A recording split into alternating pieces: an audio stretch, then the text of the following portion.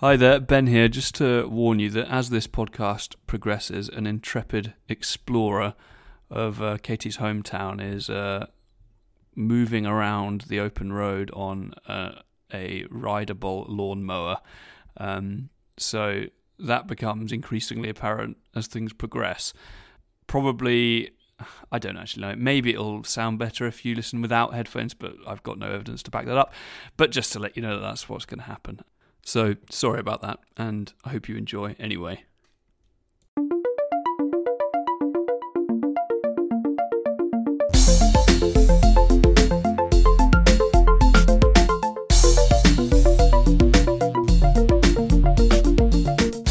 Hi there, and welcome to the Consumed Podcast. It's the show where we are consuming and are being consumed by video games and other forms of popular culture. My name is Ben Fox, and I am joined by my lovely wife, Katie. Hello. Heyo. How are you doing? Pretty good. I'm halfway through a pint of iced coffee. Nice. I'm making my way through a nice little concoction I've developed. Espresso with a touch of coconut milk. Goes down a treat. Do you think you've created that? No one's telling me I haven't created it, so apart from you maybe now, so I'm going to presume I did. Okay. Good stuff. Right, so as ever, our show is split up like a meal into a starter, a main course, and a dessert. For the starter, we talk about non-video game related things that we've been doing. If you can believe that we've been doing non-video game related things. And this week, we will start with Katie. What have you been up to? Well, this week, I ended up going down a few deep reading rabbit holes. Nice. I'm not sure if this is going to be like a bit too US centric, but Ben, have you ever heard of a guy named Forrest Fenn? I can't say that I have, no. He's sort of like an eccentric millionaire / author. And he writes a lot about like nature and hiking, and so he's always said, like, you know, I think he's in his 90s now. He's always said his goal is to like get people outside enjoying nature and enjoying national parks, which I think is very good. But his method of doing that was, he said that he hid a treasure chest somewhere in the Rocky Mountains. And I mean, wow. The Rockies is like, you know, hundreds of thousands of miles in square foot or in square whatever measurement area. Make that sound better. Nicely put, yeah. Thanks. Anyway, you know, the Rocky Mountains are massive. So, and that was his clue. Like, he says, it's somewhere in the Rocky Mountains. And then in one of his books, he left this poem. It's got like 24 lines, and it's filled with all these really vague clues that you're supposed to be able to follow in order, and that will tell you where this treasure chest is. And he said it's loaded with like golden coins and gold nuggets and ancient Native American artifacts, and it's he says it's worth like $2 million or something. Goodness, it's an extreme version of what Alex Horne does in the Taskmaster book, right? Doesn't he give people like places to go at a certain point and things to pick up? Except so this is like, it's all, you know, all you have is this poem, and there are so many communities online who have dedicated, you know, years to cracking really the code of this poem. And it's, you know, it's filled with stuff like, you know, begin where warm waters halt. If you seek the blaze, look quickly down and find the treasure, whatever. But it's all things that people have linked up in so many different ways in their solves, and are like convinced that that's where it is. But is there a very full subreddit on this? There is. I bet that's excellent reading. It is, but the reason that I was reading up on it is because at the beginning of this week, Forrest announced that the treasure had been found. Oh, sugar. So they said the finder wanted to remain anonymous, which makes sense because now they've got all Yeah. these people that are probably going to try and sue them to take the money. And if it's found on like public land, I guess the state has some claim to it or whatever. But now it's gotten so out of control because all of these various groups that have dedicated so much time to piecing together this insane puzzle are now turning their attention to, like, is they think, if this person's not coming out and saying where it is. Was there any treasure in the first place? Yeah. So now the subreddit and the groups. That's where my mind immediately went. Is this a hoax? Was it ever really there in the first place? I think it's the groups have gone two different ways. Like, the one is like, the real treasure was the friends we made along the way. And the other half is like, no, I want the gold. Screw that. Yeah. Well, there's like a few famous groups that have gone looking for this thing. I mean, I think that the BuzzFeed Unsolved guys did it. Hamish and Andy came all the way to America to look for it. Was this, within a long time ago or recently? I think the Thrill of the Chase, that's the name of his book. The chase has been going on for like 10 years. Yeah, because I've been listening to Hamish and Andy for 5 years? I don't remember that. But that does sound like the sort of thing they do. Yeah. So the debate is raging on whether it was real in the first place or if any more information is going to be released. But now all these people who are like so meticulous and inquisitive, and have, lots of time on their hands right now, have totally turned their focus of analyzing this whole thing. So yeah, I mean, I suppose if there was not even like a picture taken of the find. Forrest said the finder sent a picture of the chest to him. Right. And apparently that's how they proved that they had found it. But he didn't share that picture then? No. I just, it feels like that's very little closure for someone who presumably has dedicated hours and hours and hours of their life to it. Yeah. So I can understand their frustration, absolutely. You'd at least want to see someone's got it and are happy with it and... we could have got there, and we tried our best. But yeah, I would definitely be questioning whether. Yeah, I think people is real. Want some closure. Yeah, interesting. So what you're actually reading? Are you reading his book? Are you? I haven't. I've read the poem, and it is very, very cryptic. And then just reading various ways that people have solved each step of the poem. Yeah, because he could at least reveal where it was, surely. Yeah, I think that people at least want to know, like, what state it's in, because it could be anywhere from, like, New Mexico up to Idaho and Montana and up to Canada, so... But surely he could release, like, all right, look, this is where it was. I'm not going to share with you who got it, but this is where it was. This is what each line of the poem was referring to. Yeah, I think that's what people want. Or even if, like... Because a lot of people... That first line, begin where warm waters halt. Like, there's been...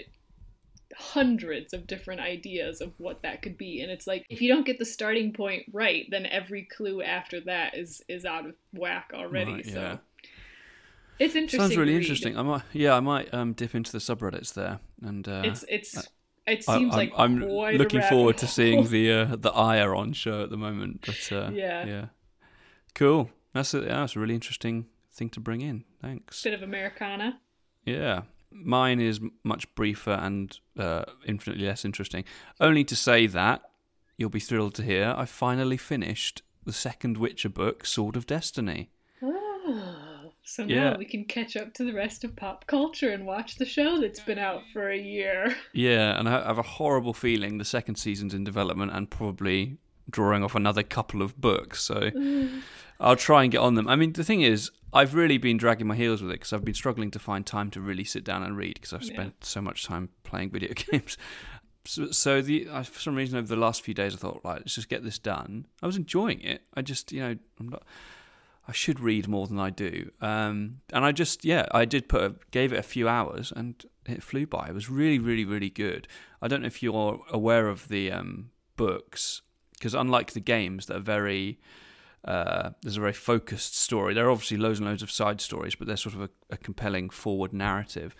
The first two Witcher books, and they do not have apart from some thematic stuff, they don't have a connecting thread.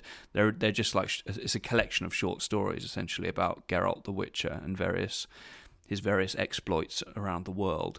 So that it's actually quite easy to read, and if you sort of drop out of it, you can just come back because the new story doesn't really depend on any other context.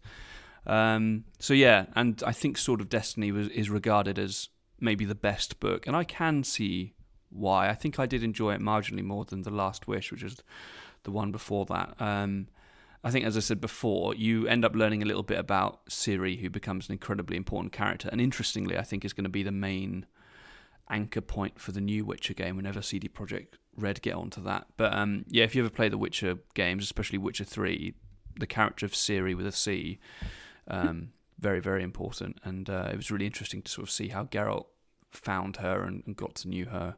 And they're just it's lovely. I mean, it's a very horrible world. It's like I suppose it's quite generic European medieval-esque fantasy with a lot of gore and a lot of people making relations.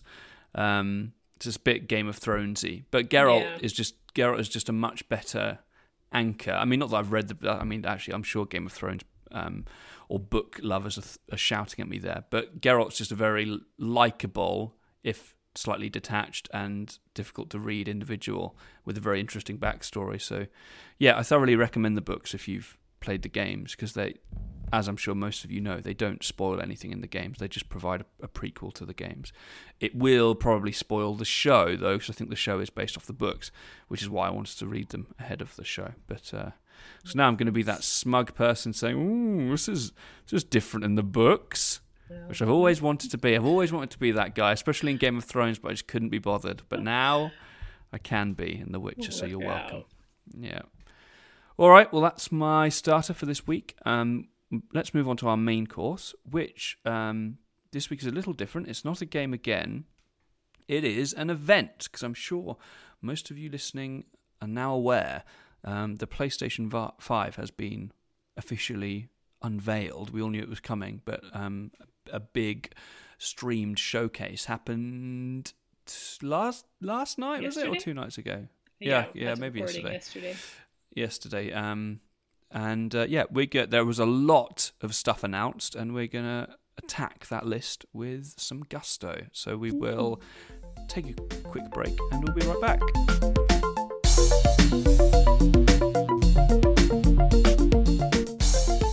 And we are back with our main course this week, which is the Sony PlayStation 5 reveal event. I actually don't know the name of the show. I should have researched that. Do you remember what it was called, Katie?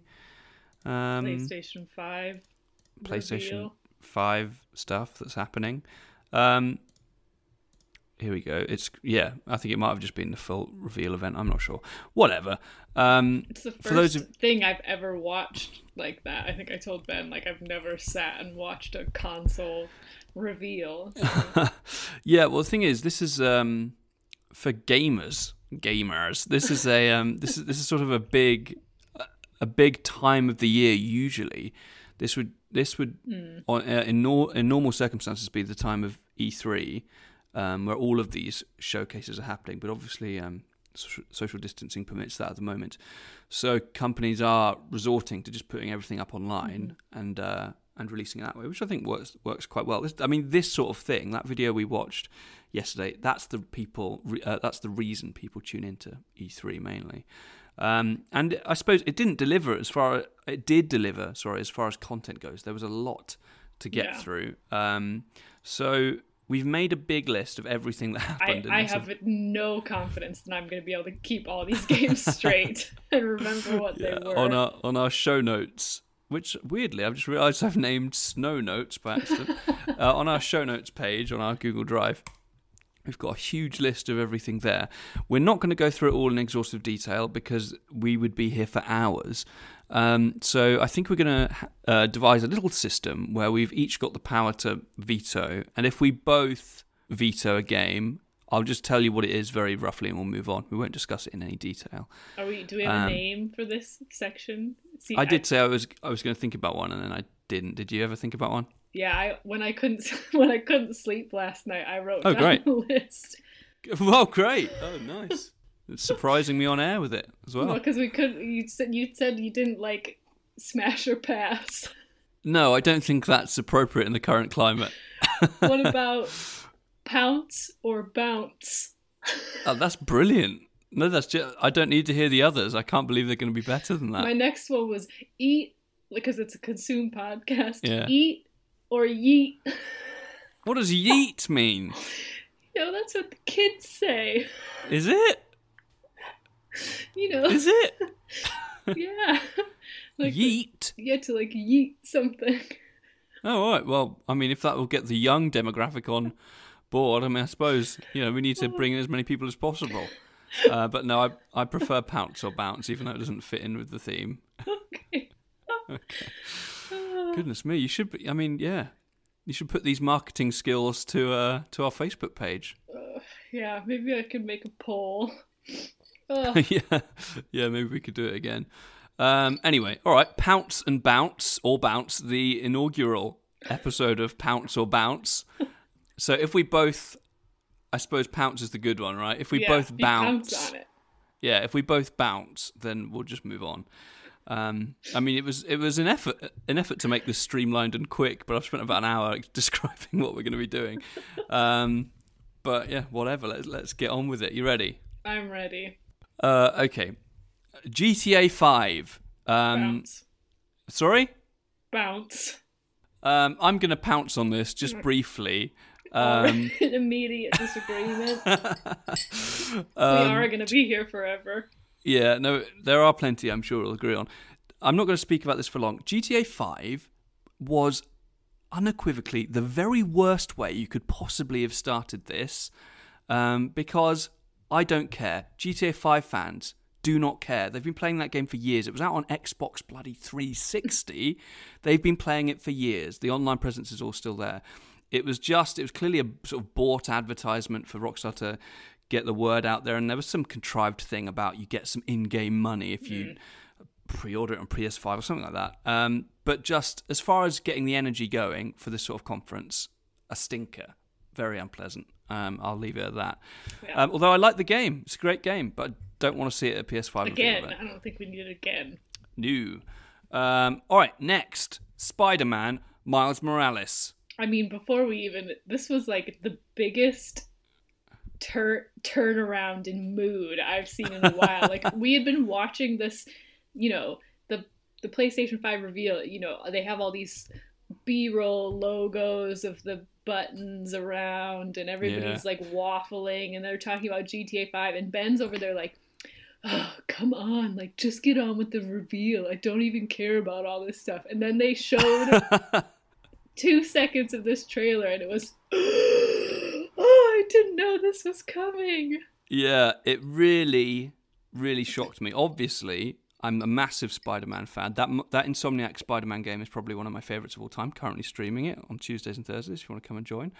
I love it so much. And what I loved about that reveal was that you didn't know immediately what it was. Yeah. Because it was just a hand like punching into something. And then as the screen very slowly panned, you saw that it was Miles Morales' Spider-Man. Which, spoilers I suppose, is set up in the original game at the end.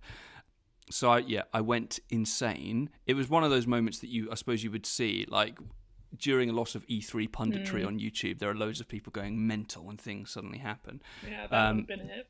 That was mine, because I love this game, and to be honest, it just looks like more of the same. From the brief gameplay we saw, there are a couple of additional powers that Miles has that bring something to it, but for all intents and purposes, it's the same engine doing the same thing, and that's all I want. I just want more of that game, because I've played it through 5 or 6 times. I just want more content. And interestingly, it's out this year. Yeah. The end of so I mean that's incredible. I don't think it's the full sequel. I think it is standalone, but I something tells me it won't be as long as like the original Insomniac Spider-Man. I think the developers have compared it to Uncharted Lost Legacy, which was like its own little standalone, not quite a full entry. But anyway, this year, absolutely buzzing about it. The only thing that would piss me off is if it isn't on PlayStation 4. Because as we'll talk about again, a lot of these games didn't need to be running on PS5. They could have comfortably run on PS4. But that's an ongoing nitpick we'll get to. So that's that. Spider-Man. Love it, love it, love it, love it, love it. Next. Is that a pounce? Sorry? Yeah, I said. Did I not say I'm going to pounce on that one? I don't think so. Okay, yeah, I pounced on that implied, in the past tense. Though. Yeah, it was definitely implied. Gran Turismo by Polyphony. Bounce. It's a bounce. I've already forgotten what it is. Is that it's just a racing it's a driving game? Yeah, the driving game looks incredibly generic. We've bounced. Stick to Gonna have to Mario move Kart. on. Yeah, not a fan of Gran Turismo or of Mario Kart, actually, just racing. Next, Ratchet and Clank Rift Apart. This is a pounce for me. Nice. Pouncy, pounce. Me too. Because I played, is it a trilogy of Ratchet and Clank games on the PS2? Yeah, there was 3 core entries on PS2. There was also Deadlocked in UK. I can't remember what it was called it was called something else in the US, I think, where he was sort of like a gladiator. And you didn't have Clank, and Harry rates. I rate that game as well quite highly. But there were 3 main. I really liked the 3 main ones. Very good games. Yeah. They always sort of remind me of like the Ratchet and Clank and like the Banjo and Kazooie aesthetic of like a little guy on your back as kind of a sidekick. I mean, with much more fighting and weapons and things like that. But it is just a mascot 3D platformer, but with lots of big guns in it as well. It looks cool the way they had it set up on this one though, with the like dimension jumping. Yeah, it looks like that's the central differentiating concept, isn't it? Lots of jumping through different dimensions, even being able to drag little time rifts or rifts over to you and hopping into new areas. It looked very good, very, very, very, very polished. And actually, it was one of the games that I went... I'll link the video to you again, Katie, because that stream, being as compressed as it was, didn't really do it justice from a visual perspective. But that, out of maybe, probably more than most of these other games, actually clearly was drawing on the power of a better machine, because it was stunning and the scope was amazing. Very, very good looking game. It does look like more of the same as mechanics go, but like Spider-Man, I'm sort of happy just to play another Ratchet and Clank. Although, speaking of Spider-Man, Ratchet and Clank is also by Insomniac, so I was a little disappointed that they, as much as I like Ratchet and Clank, I've played lots of them, I sort of would rather they were all just working on making endless Spider-Man games. Maybe they're different teams. Wants that. Yeah, but no, it did look good. It did look very good. Next project, Athia. I think this is a potential pounce for me. Interesting. Pounce. Do you remember this one? This is like it kind of had some witchy vibes, didn't it? Yeah, like dragons. There was a big fiery dragon that came out at the end. It's Square Enix in-house studio, Luminous Productions. So Square Enix, mainly known for JRPGs, and also a publisher of sort of a lot of Western games, things like the recent Tomb Raider games and Just Cause. But this is actually developed by them. Looks sort of Japanese in its development, and it's weird to say, but you can sort of tell from its animation and art style that it's a Japanese game. Yeah, it looks really good. It looks like it's very fluid. You're right, there was like a witch female protagonist sort of flowing and jumping through the environment. We didn't see that much of it, but it looked stunningly beautiful, and I'm looking forward to see Square Enix maybe doing something that isn't just a standard JRPG or a remake of a JRPG. So yeah, definitely very interested. Potential pounce? Yeah. Well, the thing is, the pounce and the bounce, so you saying pounce or bounce the games in the future? Yeah, I suppose. Because I was looking at it as pounce or bounce now, as like in, are we pouncing on? Yeah. Are we pouncing on it to describe it, or are we bouncing it and moving on? Yeah, then I would pounce on this one for the concept. I think. Yeah, I mean, shall we just decide what is that? Are you happy with it being that form moving? Yeah. Okay. Happy. Okay, nice. Next it's one. It's only the first time we've done this. Should have planned this out better before. Yeah. Next one. I think we're both in agreement here. Stray. Pounce. Me too. Cute. Do you want to describe it? Yeah, I mean, when it first started to come out, like when the preview first started, there's like, I don't know, it sort of reminded me of like a Hong Kong-y city Yeah. vibe with lots of Hmm. like robots kind of going about their day. And so I thought that the robots were the focus, but you can see this little cat in the background. And then the end of the trailer, you find out that the cat with his little backpack on is like the main character, Yeah. which is right up my alley. So Agreed. Yeah, I think you've covered it all there. It looks lovely. Obviously, we didn't see any gameplay, but conceptually, right on board. Next, we had it took a step back from the games for a second and gave us some facts about the PS5. I'll just go through these. Most of the stuff we already know. 4K Ultra HD Blu-ray expected. Don't care. Ultra high speed solid state drive is important. Again, I think we already knew that. But do you know much about SSDs, Katie? no, pretty much none of these terms meant anything to me. Well, I'm about to. I don't want to mansplain it too much, but I'm about to give a really bad explanation of what that means. Nice. But there are two main types of hard drive. Most hard drives in your computer, especially if they're a little bit old, are HDDs, which are a type of hard drive, but they're cheaper to produce. Often you can get really big ones for a reasonable amount of money. All the ones we buy in China, we bought in China to put all of our data on, those are all HDDs. And the reason they're cheaper is because they've got some moving parts in the middle to make it work. The issue is that they can break more easily and they don't run the data as quickly. Solid state drives, there are no moving parts. They run the data much more efficiently and quickly. They're more expensive to produce with large amounts of data. So my current laptop is running its operating system off an SDD instead of an HDD, and it's orders of magnitude quicker. And so now this is the first console, as far as I'm aware, to also run off an SDD, which means load times more or less a thing of the past. Yeah, instantaneous sort of thing. So it's going to really, that's going to, I think, because as we've seen, the visuals don't seem to be that much better, but we're really going to notice it in the speed of how things are loading and processing. So that's good. Haptic feedback is the various vibrations in the controller. I don't really care. Adaptive triggers. This is weird. So from what I've heard about adaptive triggers, that means depending on the context of the game, the trigger's harder to pull. It will resist you a little bit. So I imagine if you had like a massive rocket launcher or whatever, the trigger would be harder to pull than if you were just holding a pistol. That sounds like something else I wouldn't notice. Yeah. I'm not sure. Or for example, like if you're driving, then it will give you some more resistance because it will feel like you're pushing down the pedal of a car. So that sort of thing. I'm not that interested, but interesting. But yeah, and some 3D audio as well. Again, I actually didn't know that PS4 wasn't outputting 3D audio, so interesting. So it was all stuff that we knew, but and it sounds fine. It sounds like it will do the job. Whether it sounds like enough of an upgrade for me at this stage, I don't know, but we'll come to that a bit later.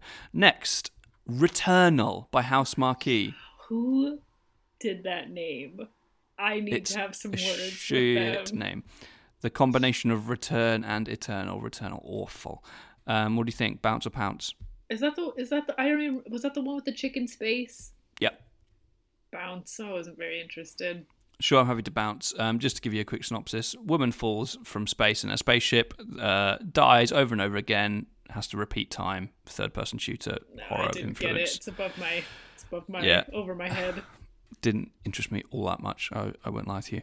Next, Sackboy: A Big Adventure by Sumo Digital.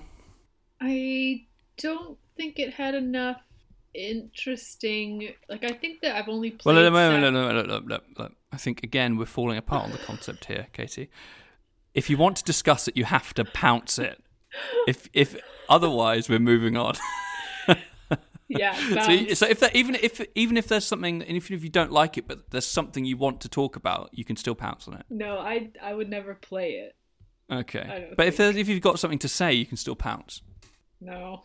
Okay. Was that too patronising? I mean, I made the name. That's No, true. I don't think there's enough new. Bounce. Agreed. That's all. Yeah, looks exactly the same as all the other Little Big Planet games. No idea why it's its own name. Next, Destruction All Stars, Bounce or Pounce. That's the racing sort of destruction derby game. So does this mean we don't get like a conditional pounce? What do you mean? Because like I think that I said This is going so badly. Well, I think that I said this. It looked like a game that I would have fun like playing with you after a few glasses of wine. As agreed. A drunk competitive game. Yeah. So for that reason, pounce. I'm at least interested enough to see more of it. Nice. No, yeah, I would agree with that as well. It reminded me a lot of Rocket League, but with a lot more with like destruction. WWE meets. Yeah, racing and destruction derby. It's Lucid Games. I was half expecting it to be the developers of Rocket League, but it's actually the developers of the Wipeout series, which is like a futuristic racer. Yeah, looks really fun. Looks like it has a lot of personality. A little bit obnoxious for me, maybe. It's clearly aimed at a slightly younger audience, but yeah, looks fun. Next, Kenna, Bridge of Spirits. This one's a pounce for me also. Cool. Me too. I think it had a really... I mean, I guess it sort of had the same vibe of like Project Athia, of like a sort of a witchy thing with a different art style, which I really liked the art. They were from an animation background, aren't they? They said Ember Lab, and you could tell it was beautifully animated, like you say, like a Pixar film, really. Yeah, I think I told you while we were watching it that first. I don't know if it was just maybe because like the character had a staff or there were some like little cute things following her. It reminded me of Beyond Good and Evil, a game that from the PS2 that I really enjoyed as well. So yeah, I like the art style. I think it's an interesting looking concept. So yeah, I'd like to see more of that too. Looks like a standard sort of third person adventure game, fantasy adventure game. Yeah, it reminded me of Beyond Good and Evil 2, the protagonist design a little bit. She's sort of got some magic powers. I like the way she uses her staff and magic to form a little bow, and you can see her hand sort of pulling the magic back and shooting things out. Yeah, there's a lot of attention to detail. Looks very charming. Yeah, looking forward to that one. Next, Goodbye Volcano High. What do you think about this one? I'm willing to bounce it and give a one sentence overview. Yeah, I think that's all I would have to say about it is one sentence. Yeah, there's nothing. There was no gameplay. It was a coming of age tale by the looks of things, set in a high school, coming to the end of high school before going to university, but that captures everyone's a dinosaur. It sort of reminded me of the vibe reminded me of Night in the Woods, which I love, to be fair. But I'm not going to pull the trigger on that until I know what the gameplay's like. But yeah, interesting conceptually, but we just don't know much about it. Next, we are on Oddworld Soulstorm. This one's a bounce for me. I wasn't very intrigued by it. Yeah, me too. Bounce. I don't know much about the series. So, I've only really played Abe's Odyssey, which is the one on PS1, got remade recently. I always find them a bit gross and don't like the design. This is just another Oddworld game where you play as Abe, except instead of saving all the various aliens, you've already got them, and you're like controlling armies of them like lemmings, and it looks annoying. So not a big fan.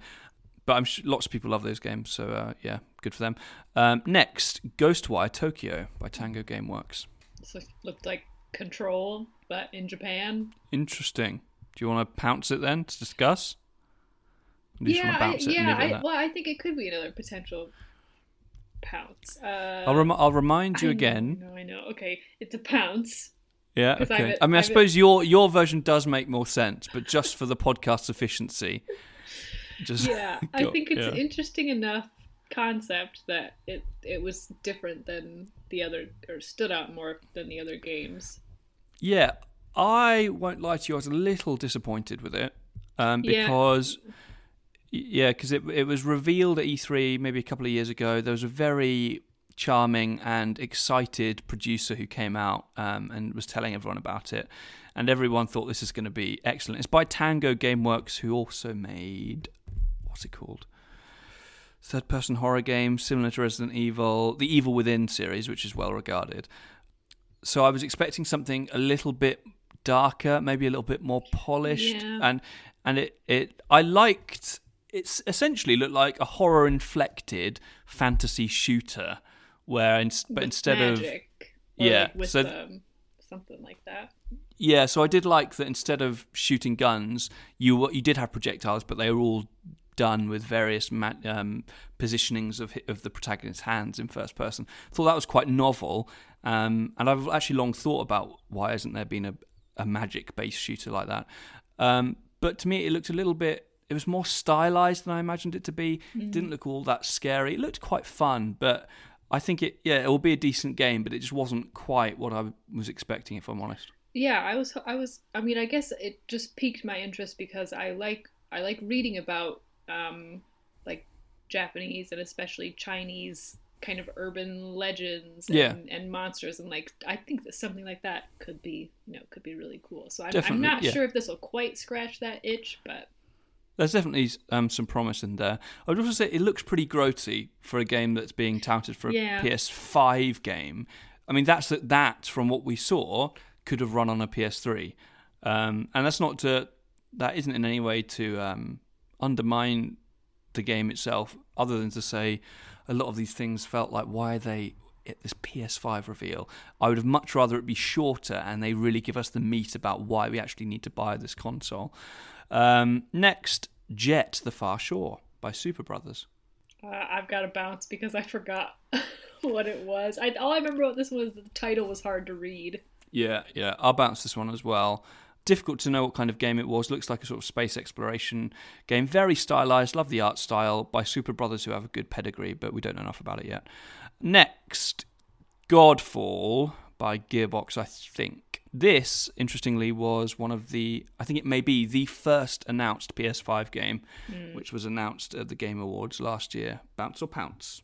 Bounce. Meh. Just looked like a fantasy fighter.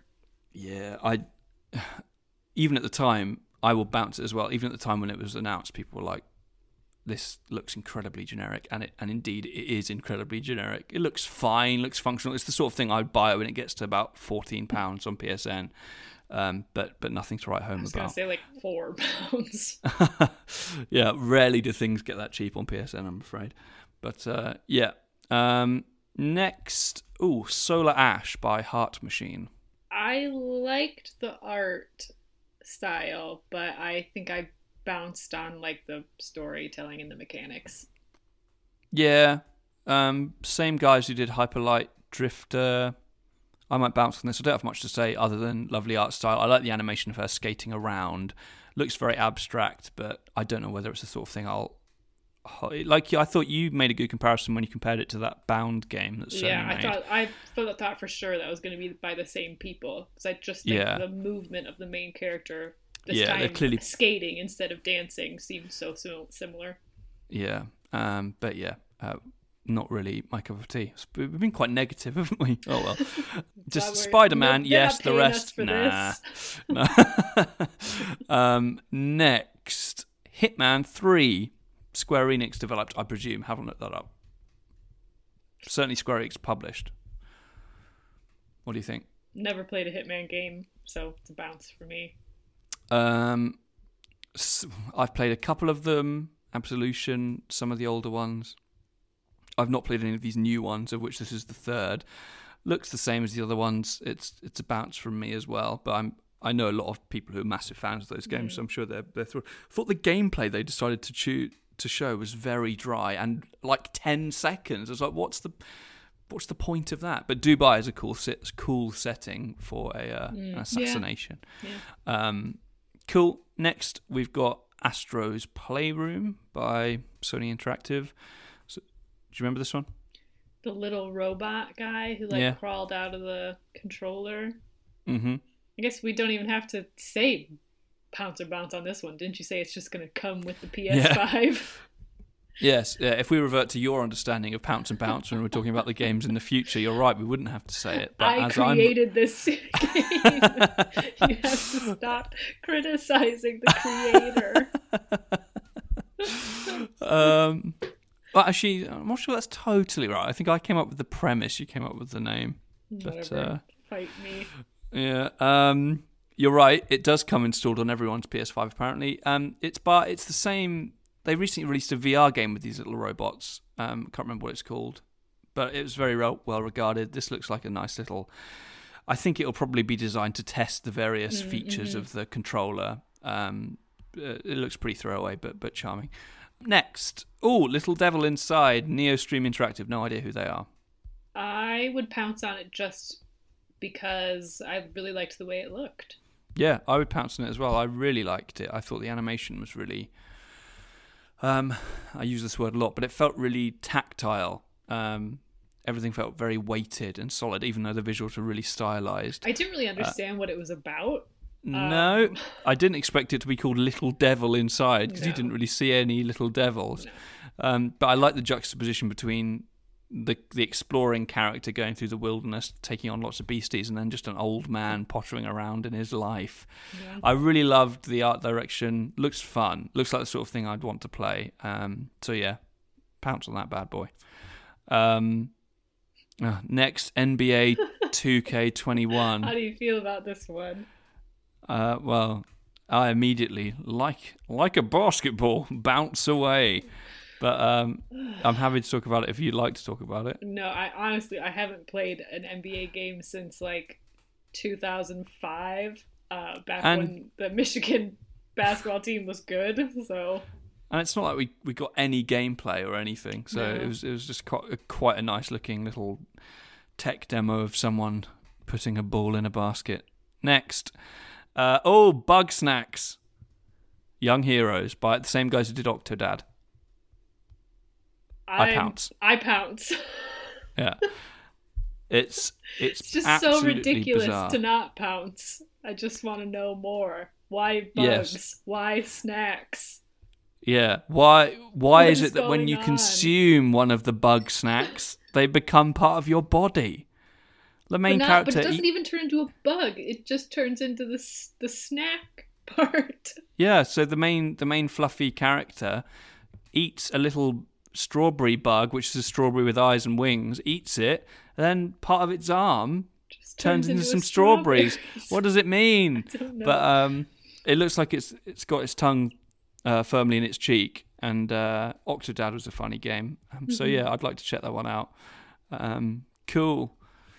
Next is, and this has excited a lot of people, Blue Point Games, known for doing some stunning remastering and remaking of older games. They're responsible for the newest version of Shadow of the Colossus on PS4, which apparently is a masterclass technically.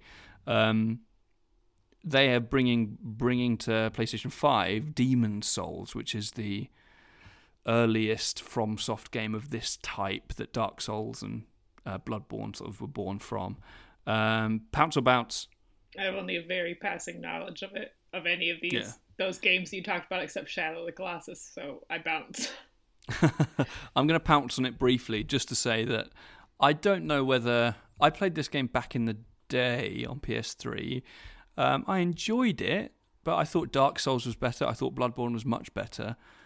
I just don't really see it. I see, like, from a historical... because obviously when Demon's Souls came out, it didn't meet a lot of critical acclaim. It met some, but obviously that franchise has now exploded. So there are lots of people who maybe don't have a PS3 who want to go back to the original one of these games. So I can understand it from that perspective. But speaking personally, it doesn't really offer anything that Dark Souls 1, 2, 3 or Bloodborne already do better. So yeah, it won't be one I'm picking up, but I'm happy for those who have been asking for that for years. Next, I've said every time now. Now we've got... we've got Deathloop by Arcane Studios. Pounce or bounce? I can tell it'll be very interesting for some people, but I can also tell it won't be for me, so bounce. Okay, I'm going to pounce on it again briefly. Arcane Studios, great studio. Recently, not Darksiders, what am I thinking about? Oh no, Ben, your brain. Dishonored 1 and 2. I finished the first one, didn't finish the second one. Want to, though. Very good, stealthy first-person games. This has a lot of character. I think the premise is that you're a guy who's being killed over and over again. There's a time loop element similar to Returnal. And he's trying to sort of work out how to not die over and over again and take out all the assassins that keep taking him out. I suppose it's a well-worn premise, but it looks very fun. I like a lot of the little animations they've got in the weaponry, and they've got a really cool sort of B-movie film overlay to the trailer, and then at the end it was presented as one of those old-timey film posters, which I thought was really cool. I think it's got a very clear direction. It knows what it wants to be, and I think given Arcane's pedigree, that's got a very good chance of being a fun game. So I'll keep an eye out for that. Again, probably not the sort of thing I would buy at release, but interested in it. Next, Harry's thrilled about this one. Again, similarly to when Resident Evil 7 was revealed, it was revealed as sort of a surprise where you saw all of the trailer and then the word village, and then within the word village, the 8 of Resident Evil 8 appeared. I've got to be honest, the trailer didn't really hold my attention. It just looked like quite a lot of generic horror imagery to me, and then the interesting bit was then Chris Redfield, who is more or less absent from the last game. Most recognisable characters were absent from 7. I think Chris Redfield does turn up very briefly. He appears, shoots someone, and looks like he may be being set up as the antagonist, which is interesting, as the long-standing hero of the franchise. It looks fine. It's not a direction that I'm pouncing on this, by the way. It's not a direction. It's not a direction that, speaking personally, I'm all that happy about for the Resident Evil series, because I liked the campiness of 4. I liked the action inflections of 4 melded with the horror. Whereas now I can understand it. They took it too far, and the end of that road is Resident Evil 6, which is a waste of everyone's time, because that's just an action game, an action game with some horror elements. So I don't like that, but equally, as a response to that negative criticism, they've gone down a pure horror route now. So it's really scary and really overwhelming and intense all the time, and in first person, which makes it a lot scarier for some reason. So I'm actually streaming 7. I'll be streaming it tomorrow. Harry's guiding me through it because I'm so scared of it. I don't dislike the game. It's a very, very well-made game. Clearly, for what it is, it's excellent actually. But I imagine this game's going to be in that similar vein and doesn't excite me quite as much as it could, I suppose. But again, I know lots of people, Harry included, are very, very excited about that. So fair play. Next, Pragmata by Capcom. Is this chicken space? No, wait. No, we already talked about the chicken space. This is the other. I thought you meant the little girl. Yeah, the one that I thought for sure was going to be something to do with Death Stranding again. Yeah, I'm going to pounce on this one again if that's all right.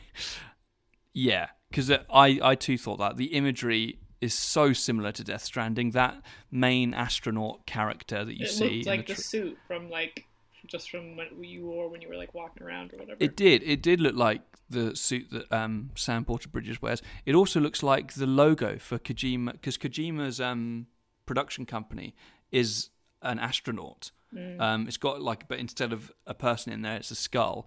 But the suit design looks very similar to that. I would have put money on it being Kojima.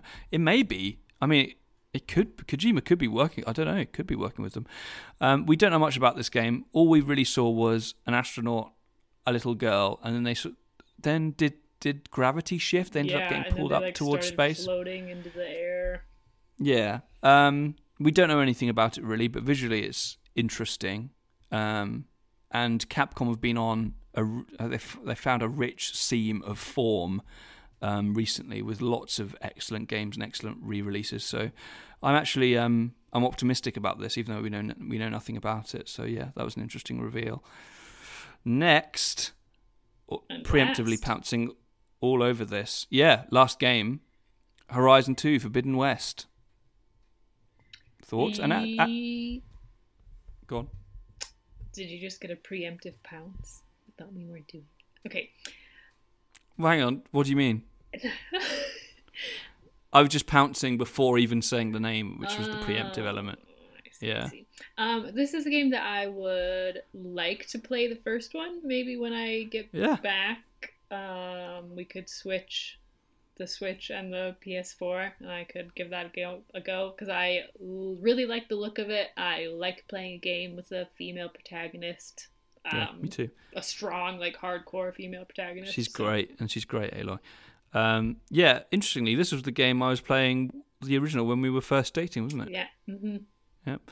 That was when you realised, actually, he does spend quite a lot of time on video games. Even though this is the second week of us dating, he's decided just to play this in his room.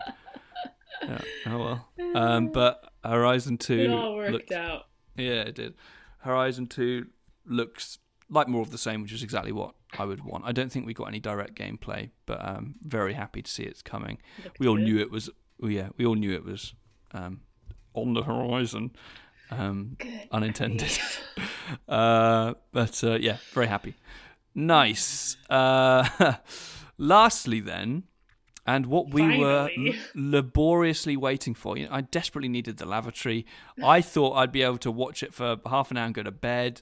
It was now well past 10 o'clock. It'd been a long day, and then finally they revealed after an hour what the PlayStation looked like. And actually, before we go into it, there was so much in this little video, or this hour and 10 video, so much time wasted with those little idents where you, as you were speaking about earlier, where you just see the PlayStation logos in lots of enigmatic ways with ethereal music and gliding around. Like, ooh, what's going on? And it was sort of interesting when the first one that lasts about 20 seconds comes in between the first two games. But when you're watching them every single time, they get very tedious and you just want to get on with it.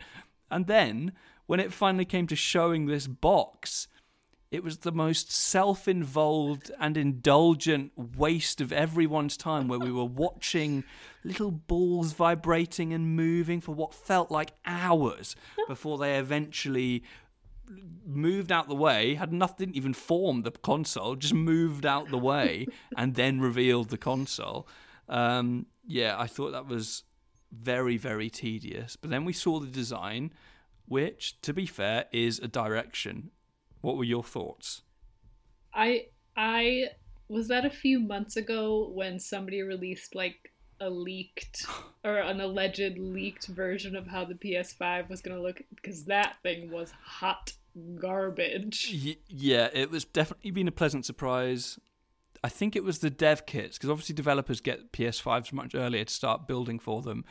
And there was a leaked image of a dev kit, and it was so gross. It looked like a big 3D printed V on top of a box. It was horrible. So this, to be fair, looks better. It's very sleek, very modern.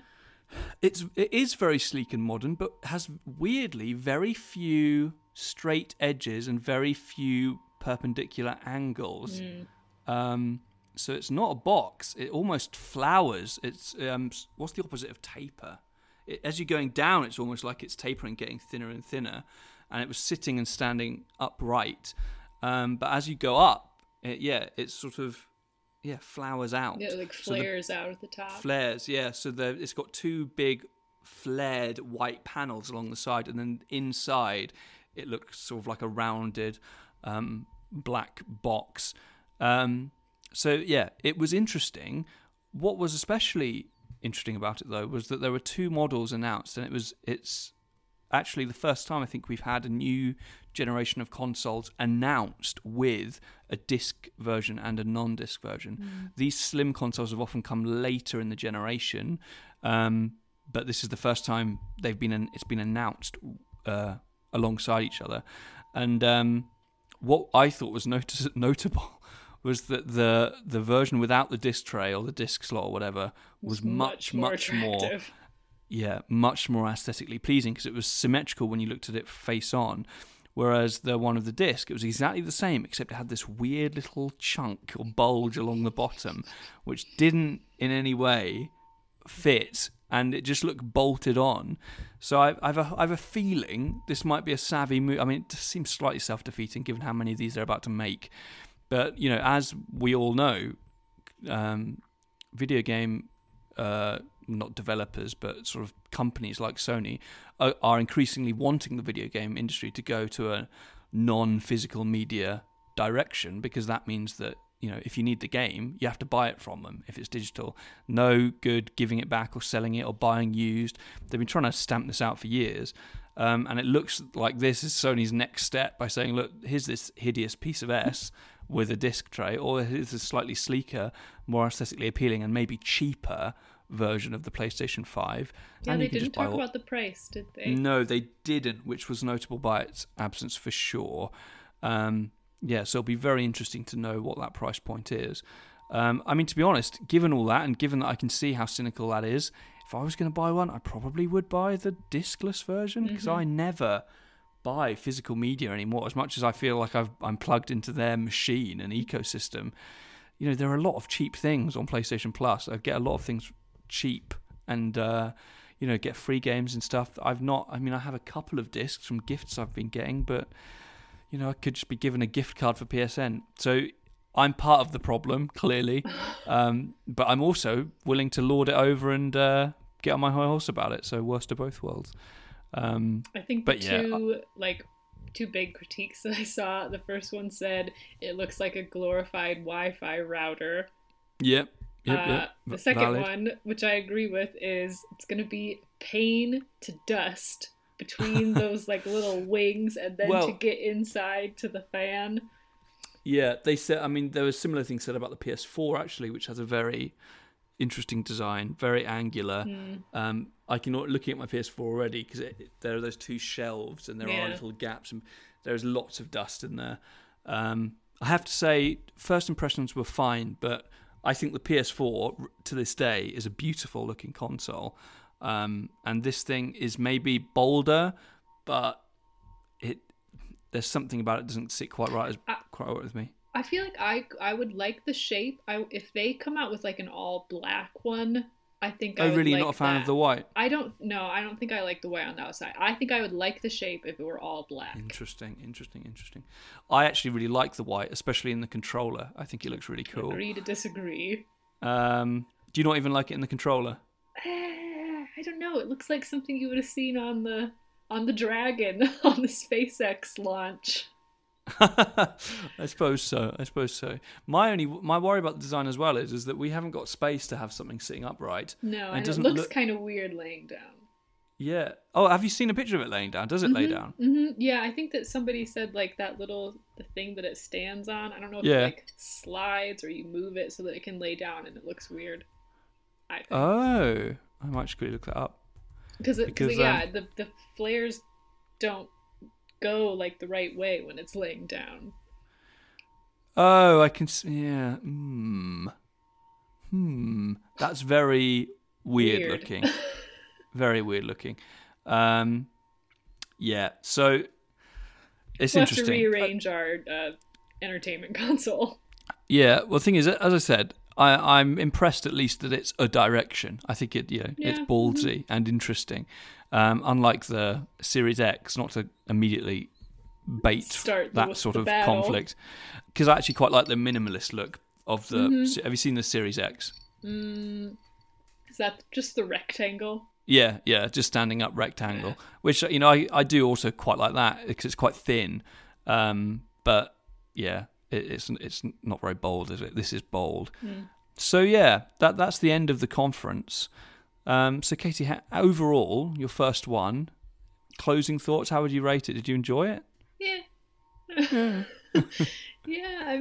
I think that it's a fun way to see all the different games kind of side by side and how they stack up, and how you could just be really into one and then seeing it next to one that you're definitely not about makes it easier to make bounce or pounce decisions, I guess. Absolutely. Yeah, I guess I'm interested to see the price. I'm interested to see if there's an all black version. Cool. But it does look like there's some, going to be some cool things on it. It'll be interesting to see how many of these games are PS5 exclusive, because like I say, maybe Ratchet and Clank, I can't really think of any of the others. It looked to me, Horizon, yeah, but it looked to me like the rest of them could run on PS4 quite comfortably. So it'll be interesting to see how many of them are PS5 exclusive. Yeah, I would rate it fine. To be fair, they did what I would prefer all of these companies to do, is to let the games do the talking, because there are a lot of these conferences where people are just going on and on and on and on about how brilliant their game That's console true. is. This even though this felt like a long time for a bit, Yeah. it definitely was quicker than like an E3 showcase. Yeah. It was, yeah, and it was just the games one after the other, and then the console, which I thought was fine. I just think it was padded, and there was a lot of stuff that didn't need to be there. There were a lot of stuff in there which they look like good games, but in no way have they convinced me to buy a PlayStation 5.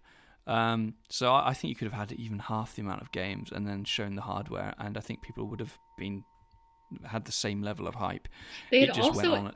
added in, like, between some of the games, some of the developers talking, and I think that they looked like they were like digitally created I forgot about that. in between, which I guess is a good way to show the capabilities or whatever, but it was a bit uncanny valley. I don't know if that's confirmed, I'm surprised, convinced that they were digitally because when you said that, I started looking at it thinking, oh goodness, she's right. And I thought they were going to do an amazing reveal, but they never did. Might look into that. PS5 reveal met with conspiracy theory that presenters were CGI. This is on Polygon, well-regarded gaming website. The record show. I'm just going to read this. While most people watching PlayStation 5 reveal were probably busy considering the highlighted games or worrying about the launch price, a contingent of the viewership had a different concern. That's were me. Were the human beings talking about the next generation console even real? The PS5 reveal people all look like CGI renders, one tweet read. Am I the only one wondering if people in the PS5 reveal were CGI? Another worried. The speakers are CGI, right? I feel like I'm going crazy, another viewer said. Me. Part of the reason this belief spread is that the showcase began by telling people that everything they were about to see was captured on the PS5. Some took that to mean everything within the live stream was made via the console. This is why I should be active on Twitter. Yeah. Polygon reached out to Sony to ask if footage of presenters had been fiddled with somehow, or if perhaps there was anything notable about the lighting. Was there something unusual about how the presenters were filmed or post-processed? A representative only told us that the presenters were all taped at home, which we assume has to do with the worldwide pandemic going on right now.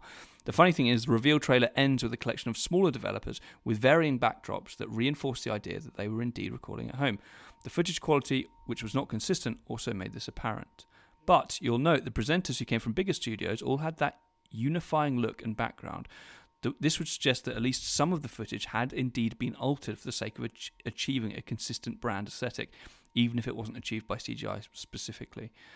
There was something about the way that their clothes didn't quite lay right, and the shadows of their hands especially, I'm calling funny business. That's interesting. Very interesting.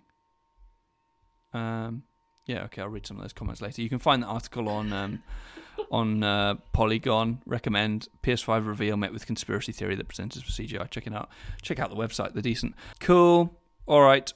That's the end of our main course. I'd be interested for anyone listening to let us know if you had any like major bounces or pounces, and if you're planning on getting the PS5 at all. So let us know. Absolutely. Great social media management there. Thanks. Nice job. Even though I haven't posted anything on our social media in like 2 weeks.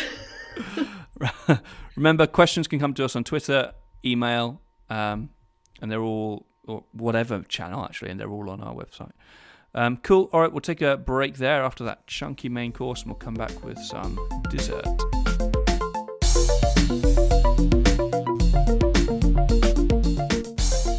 And we are back with our dessert for this week, and this is the part of the show, indeed, where we just discuss one other game we've been playing that we want to share with you.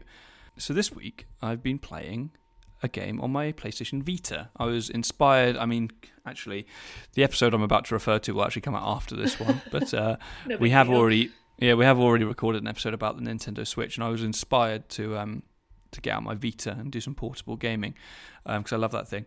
And I decided to restart Digimon Stories Cyber Sleuth.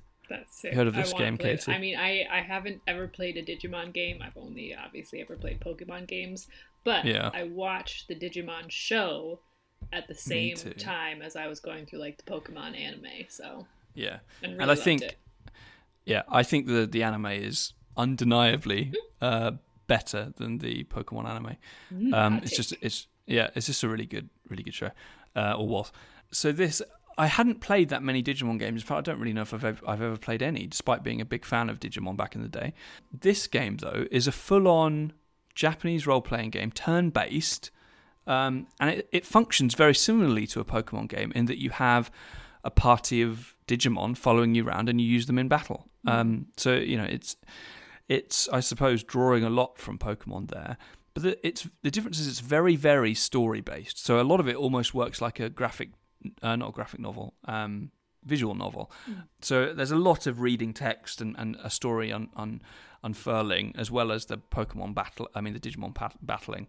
The basic premise is that all of the intrigue happens within this online world, sort of like a online chat room, but it's a 3D realized space, sort of like a virtual reality.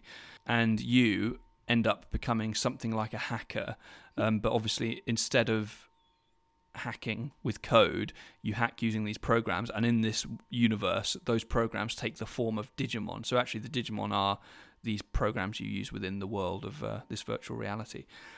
Which I think is cool. So, and you end up working with this this private investigator on the outside, and she's like a cyber investigator, so she's looking into various online crimes, and you, armed with your Digimon, go into this online space and deal with online security issues with your Digimon. So you'll go in and maybe there's a hacker taking down someone's account, so you can go in, find them in the recesses of the dungeons underneath all the code in this online space, and take them out with your Digimon, and that's sort of the basic premise. And I think there are some really interesting ideas. I think that's like quite an inventive concept, and an interesting way to use Digimon. And you've got all this, you can digivolve the Digimon obviously, but it's permanent, unlike, I mean, you can de-digivolve them if you want, but it's not like the show where they temporarily get buffed up and then they go back to little Agumon. Yeah, you do permanently upgrade them, and there are so many to get, and you can catch them, and you can put loads on a little digital farm, and you get like text from them as you're running around the world. So I've got my 3 main Digimon, but I've got like 10 others on the farm, and they're leveling up, sort of like the daycares in Pokemon. So you can do it all remotely. So you can and as they level up, you'll get a text from them saying, look, I'm at max level, and you can go and you can digivolve them there and then, and they can still be at the farm. So you don't have to worry about the 3 that you're bringing around with you, or you can bring more than 3 with you. But if you're worried that I'm focusing on these, I want to level the others are leveling up, and you can make sure that they're all doing it alongside. So it's really cool. I did play this game for about 12 hours a couple of years ago when it came out, and then I was jumping back into it, and I was like, I have no idea where I am, what's going on. So I restarted the game, and I chose the female protagonist this time, and actually she sort of fits the world and the characters a little bit better. I like her design more as well. And I've gone the less generic route with Pokemon, with the Digimon I've chosen. So in my first route, I had like Agumon with like Greymon, the big T-Rex generic poster boy. I had the one that's Joe's I keep saying Pokemon, Joe's Digimon, the one that's a little walrus. Yeah. He's like a little aquatic thing, but they were all like the big main ones. This time I've gone with some Digimon which came from the later seasons, and it's a little bit more interesting for me to see how they evolve. Very interesting. But what's cool is that they don't necessarily need to follow the same tree that they did in the anime. So Agumon can evolve into Greymon, but actually there are 4 or 5 others that you could evolve him to if you meet different success criteria. So yeah, I really, really, really like it. It's, if you are looking just for a pure gameplay focused RPG, there is a lot of great gameplay in there, but you have to wade through, especially in the early hours, a lot of story. Which, speaking personally, I don't mind because it's relatively well translated. But if you're not into just listening to a long story, including Digimon and cybercrime, it may not be for you. But I definitely think check it out. I think there's a sequel definitely released on PS4. I don't know whether this one's also on PS4, but yeah, really enjoying it. So that's my dessert for this week. I'd be interested in that to see it or play through it when I got back, because I think I'm remembering I didn't ever have a Digimon game, but I think I had a little. It was like what's like the Digimon version of the Pokédex that the trainers had sometimes. Digivice? Yeah, it was like one of those, and it was like a little Tamagotchi thing. Like you had like a little pixely Digimon in it, and you could clip it to your belt and like walk with it, and then the steps could like hatch its eggs and feed it and stuff. I had exactly the same thing, and I don't remember much about my childhood, but I do remember going to Toys R Us with Dad to get that, and it was the best day of my life. So that I feel like that would bring back some good memories. Yeah, you could even battle, couldn't you? You could like connect it. You up could like with hook people. them up and then like yeah. Oh yeah, they like slot together. Yeah. Oh, yeah, they were really cool. Awesome. What's your dessert? My dessert. I haven't played a whole lot of it. I had to, tear myself away from Animal Crossing. I've got a 3-star rated island now, and KK Slider came to perform, so you could say we're a pretty big deal. Or you've seen the credits, you finished the game, leave it behind. No, there's still a lot of work to do, because now I can terraform my island, which is huge. But I tore myself. I can't believe you don't. Sorry to interrupt. I can't believe you don't get the ability to do that until you finished the game. But I'm only at 3 stars. Like, you can still get your rating up to 5 stars. I know, but you've seen the credits, haven't you? Yeah, but they always do that towards the beginning in Animal Crossing. Okay. We'll come. I think we're still going to do an episode Animal Crossing focused, so we'll come back to that. Sure. But my dessert game for this week that I've been playing in the evenings is a game that I had on my Steam, just kind of laying there for a while, but was interested in because of the graphics of it. So it's called Graveyard Keeper.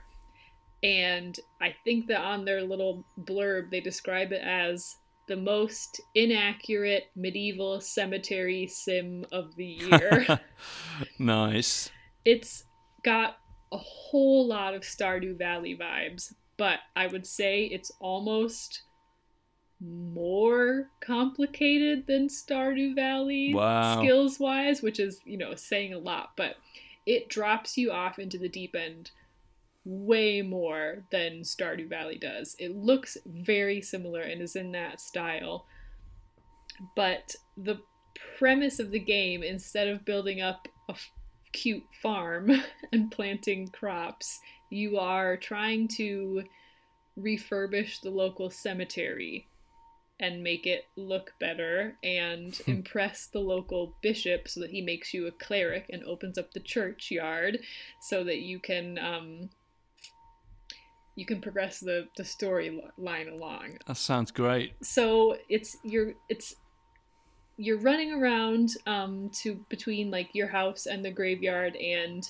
the church and the town, and you can craft a axe to chop down trees, and you have to craft your shovel to dig the graves and keep it sharp and all that stuff. And you go to the local tavern and you can get food and seeds and all that stuff for your little area. But instead of like in Stardew where you're running around kind of interacting with characters and trying to build up your relationship with them, you're still sort of doing that with some of these characters, but at the same time, every once in a while, a little notification will pop up saying there's a new body that you have to take care of. So your little donkey, your talking donkey sidekick with his cart brings a body to the morgue, and you have to take care of that and then find a place to bury this person in the local graveyard. But it starts to get a bit unethical of like, well, you've got to make money, so the town is having a meat shortage. Like, where are they going to get that from? Or, oh, the graveyard's getting really full. Like, maybe I could just dump this body in the river instead. So it's like Stardew Valley, but with like a very macabre edge. And sounds great. It's really, really cute and really enjoyable so far. So I'm just upholding the family The family Yeah, tradition, you come from I a guess. line of funeral people, don't you? Yeah, so it's been really enjoyable so far. I That's think really cool. if I can get it up and running again, I might do a stream of it in the evenings. So Sweet. I wonder what it's on, because I want to play it. I think it's on Steam. Somebody said it's coming to Switch soon. I don't know what else Sounds like a good that. Switch game. Awesome. All right, well, we'll leave today's episode there. Thank you, everybody, for joining us. Thank you, Katie, for joining me. If you want to find us, all of our details are over at theconsumedpodcast.podbean.com.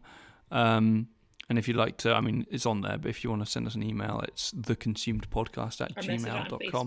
We have a Facebook Yeah, page. message on our Facebook page. Go and follow that. Send us or a Twitter. letter. It's all there, yeah, if you want to. If you can somehow find my... It'll be frightening, but I'll still read it out. That's how much we need the content.